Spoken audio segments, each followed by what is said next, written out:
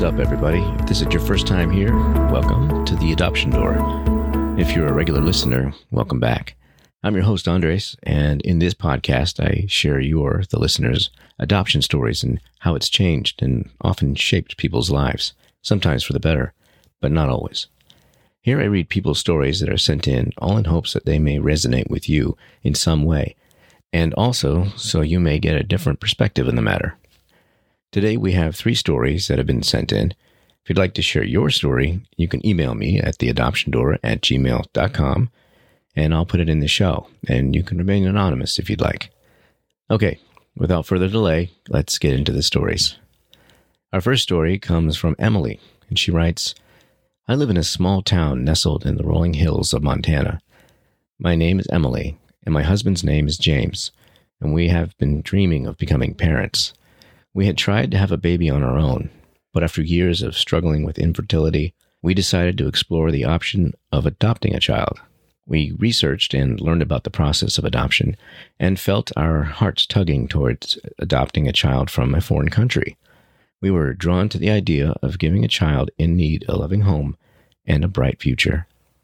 After months of paperwork, interviews, and waiting, we finally received a call from the adoption agency. We were matched with a 5-year-old baby boy named Alex, who was from a country halfway around the world, China to be exact. James and I were overjoyed and eagerly prepared for his arrival. We traveled to Alex's country and met him for the first time. It was love at first sight. Alex was a bright-eyed and curious little boy, and we instantly formed a bond with him. We spent time getting to know each other, despite the language barrier, and it felt like we were meant to be a family. The adoption process was not always easy, with challenges such as navigating cultural differences, language barriers, and legal requirements. But we were determined and resilient. We worked tirelessly, and with the support of our family, friends, and the adoption agency, we brought Alex home. Finally, after a few months of anticipation, paperwork, and legal processes, the day arrived when we could bring him home. It was a moment filled with tears of joy and overwhelming happiness. We introduced Alex to his new home, his new room, and his new family, and he quickly adapted to his new surroundings. In the years that followed, Alex thrived in his new home. He blossomed into a confident and loving child, and James and I were filled with pride as we watched him grow. We shared many special moments as a family, from celebrating birthdays, holidays, and going on adventures, creating cherished memories together. We also kept in touch with Alex's birth mother, learning about his cultural heritage and incorporating it into his life. We formed lasting friendships with other families who had adopted from the same country, creating a support network for Alex and us. As Alex grew older, he expressed curiosity about his adoption story, and so we lovingly shared with him the story of how he came into our lives and how we became a family. We answered his questions with honesty and compassion, and we supported him in exploring his roots and understanding his identity. Today, Alex is a thriving young adult, grateful for the loving home and opportunities that adopting him has offered. He is proud of his heritage and grateful for the family that chose him, and he continues to cherish the special bond that he shares with us. James and I are immensely grateful for the joy and fulfillment that Alex brings to our lives, and we are proud to have him as our son. And so, this adoption story is a tale of love, resilience, and unbreakable bond that forms when families come together through the miracle of adoption. It's a story of how James and I opened our hearts and home to a child in need, and we were rewarded with the gift of parenthood, and how Alex found a forever family who loves and supports him unconditionally. One of the reasons why I like this story is because it's about adopting a child that's not an infant. I mean, Alex was 5 when he was adopted. And I don't know, to me, it really brings home, no pun intended, the need for older children to be adopted as well, and not just infants and toddlers. You know, there are, of course, infants and toddlers to be adopted, but there's also a lot of kids who really need a good home that are older, 4, 5, 13, 15, so on and so forth.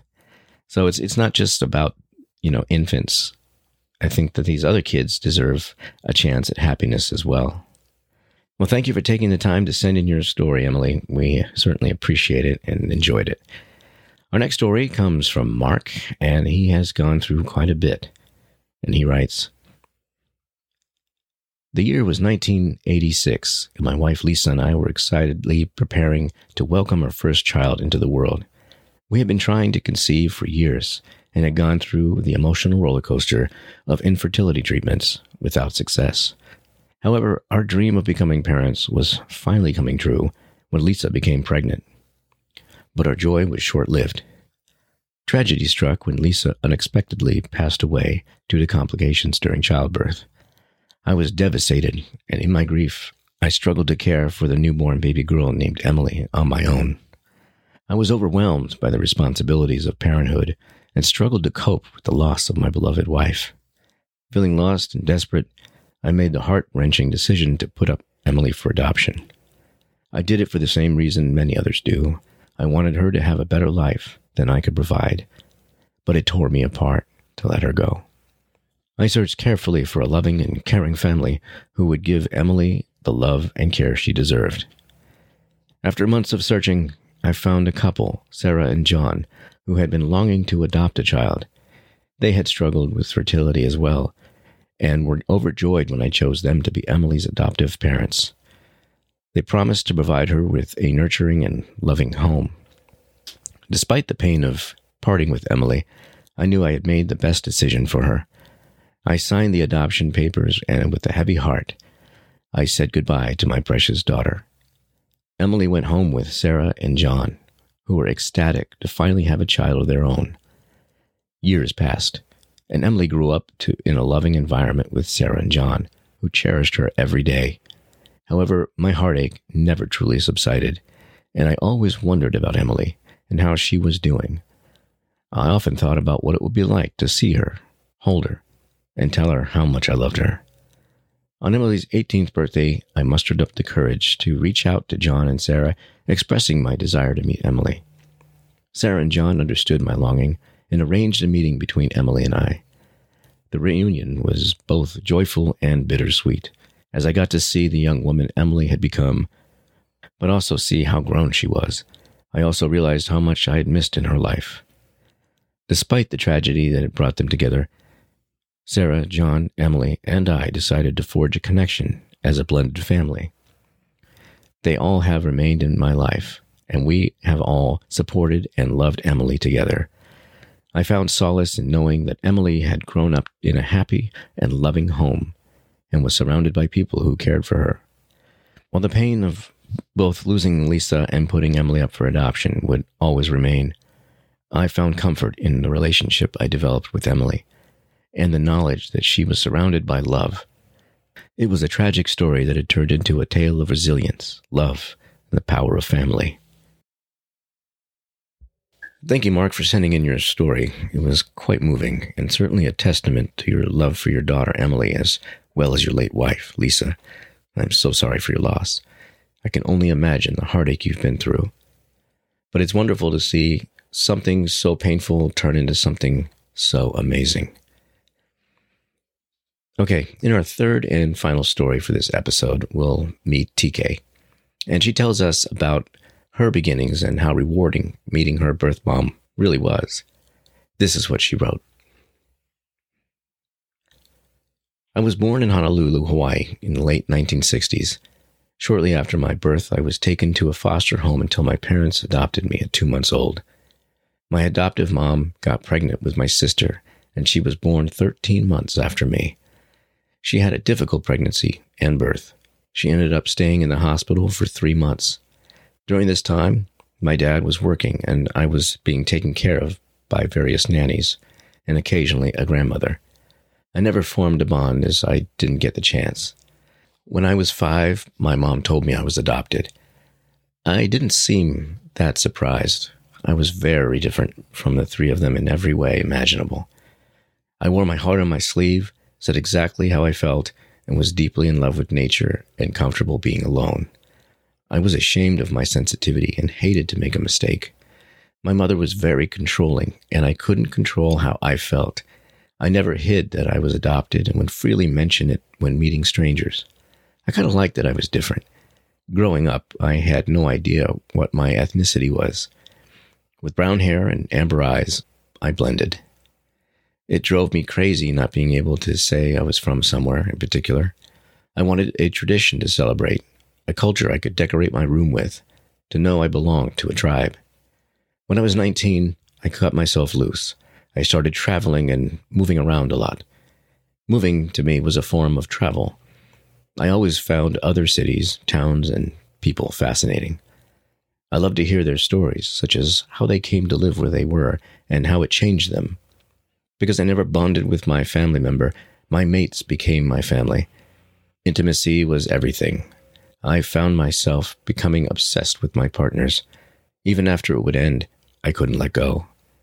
How could you turn off love once it's on?